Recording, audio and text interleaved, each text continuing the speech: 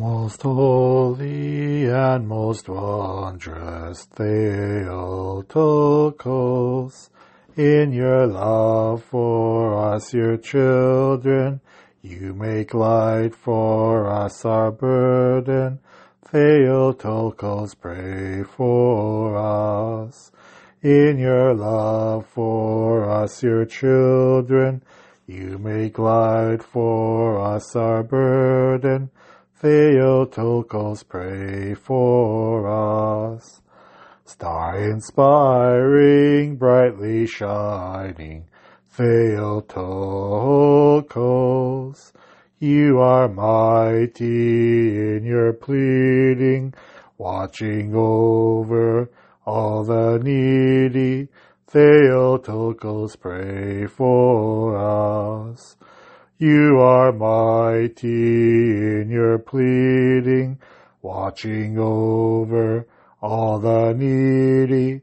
Theotokos, pray for us. Spotless Lady, Queen of Heaven, Theotokos, joyfully we sing your praises, for receiving all your graces. Theotokos, pray for us. Joyfully we sing your praises, for receiving all your graces. Theotokos, pray for us. Slava Isusu Christus, Slava Navika. Glory be to Jesus Christ. Glory be forever. This is Father Basil Malovany again, doing another podcast. This blustery winter day here in Canada where I am.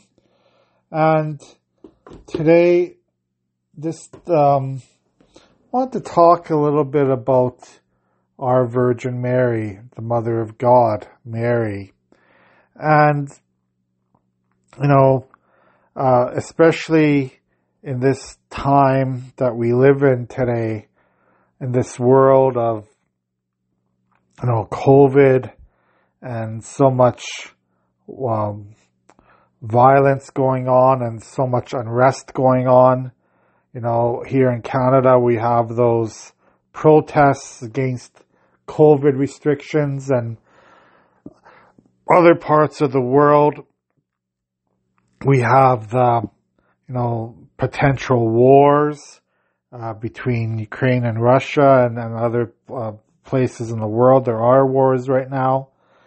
And just contemplating, what our Virgin Mary, the Mother of God, our Theotokos, the God-bearer, the one who brought Jesus into the world, how she must be so sad at the state of the world right now, how she must be so sad that we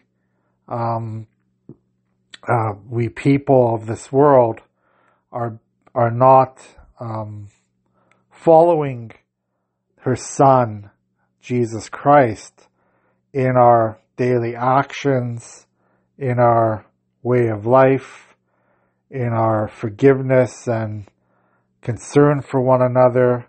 Instead, we are basically behaving like heathens, like pagans, who only care about ourselves, who only care about our own needs, who only care about, what we want in this world. And if you look at the life of Mary, if you look at the life of the mother of Jesus, she never had an easy life either. She had a very, very difficult life right from the beginning, where, she was told at the Annunciation that she was going to bear Jesus Christ, and of course having to marry Joseph, and Joseph, knowing that he was not the father, and almost, divorcing Mary quietly. And remember, Mary, when this all happened, was a teenager. She was maybe 13 or 14 when all this happened. With the angel coming to tell her the good news of the Annunciation. And then, of course, the journey into Bethlehem when she was pregnant, having Jesus in the cave in Bethlehem on Christmas Day, and then having to go away with Joseph and Mary to escape to Egypt because of King Herod's rage and King Herod killed all the innocents, all the babies, all the male babies 2 years and under in Bethlehem and surrounding area. And then after coming back and settling in Nazareth, they lose Jesus at when Jesus was 12 years old, and going to the temple, and they lose him among the crowds, and they come back and they find him, talking to the scribes and the teachers at the temple. And then, of course, Jesus's ministry when Jesus was an adult. And then, of course, the passion and crucifixion of Jesus on the cross, which we will be celebrating very, very soon in a few months. Pretty soon it's going to be the start of Lent. And, we always it's a reminder of the passion of Jesus Christ. That's what basically Lent is all about. We read in the gospel stories about Jesus' prediction of his death and suffering and resurrection on the third day, but we also read a lot of passion accounts, a lot of the accounts of Jesus' suffering and crucifixion. And Mary had to suffer with Jesus throughout this time, not suffering physically like Jesus did, but that emotional and mental anguish that a mother has when she sees her child, her son, suffering so much. That it must have been almost unbearable for Mary. So I'm just mentioning this now because I'm sure as Mary is our spiritual mother, Mary is the person who Jesus gave to the world to offer her maternal protection for all of us. You can imagine how Mary now in heaven is very, very sad about the state of the world that we're in right now, and how she would plead for us to start praying more, to start following the commandments more, to start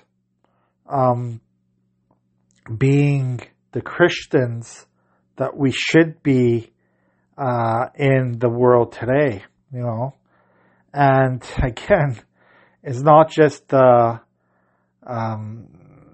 people outside the church who are causing a lot of chaos and destruction in this world. It's actually Christians themselves and Catholics themselves who are being divisive and being being very selfish in their ways of life. And you could see this, with this COVID pandemic that we've been having, how selfish different groups of people have been during this time and not thinking about anyone except themselves, their own little world. And I'm talking about both sides of the issue, not just talking about one side, and it's just, it's really hard, I'm sure, for Mary, the Mother of God, to look down on this earth and because she cares about all of us like her children, and just to see what is happening right now This must be an awful feeling for her that she is so sorrowful. We call her the sorrowful mother because she wants all of us to, lead holy and selfless lives. But so many of us are not. So many of us are not being selfless at all. So I just wanted to mention a little bit today about Mary, about her wanting all of us to be saved. Every single saint that goes to heaven from this earth. And remember, Mary was a real person. She lived on this earth. She suffered greatly, as I mentioned earlier, through her emotional suffering of seeing Jesus go through all these sufferings. And Mary and all the saints who are in heaven now pray for us constantly. They pray for our salvation. They pray for that our souls may be safe in the heavenly kingdom. So let's never forget that. That's why it's so important for us, especially Catholics who are listening, to offer prayers to Mary every day. This is why the Hail Mary came to be. And in our Eastern Catholic Christian tradition, we have so many beautiful hymns. I just did a Moleben to Mary, the Mother of God today. And it's a beautiful hymn. If you've never heard it before, I urge all my listeners out there to listen to the Moleben to Mary, the Mother of God. And it's just a wonderful, wonderful hymn reminding us how Mary loves us so much, how Mary cares for us, and that we give our prayers to her so she could take them to her Son, Jesus Christ. And again, we have to be cautious. Many non-Catholics say, well, we worship Mary like we worship God, and that's not true at all. We honor Mary. We give praises to Mary so that she may bring our prayers to God and Jesus Christ, to the Father, Son, and Holy Spirit. Mary was a human being like all of us.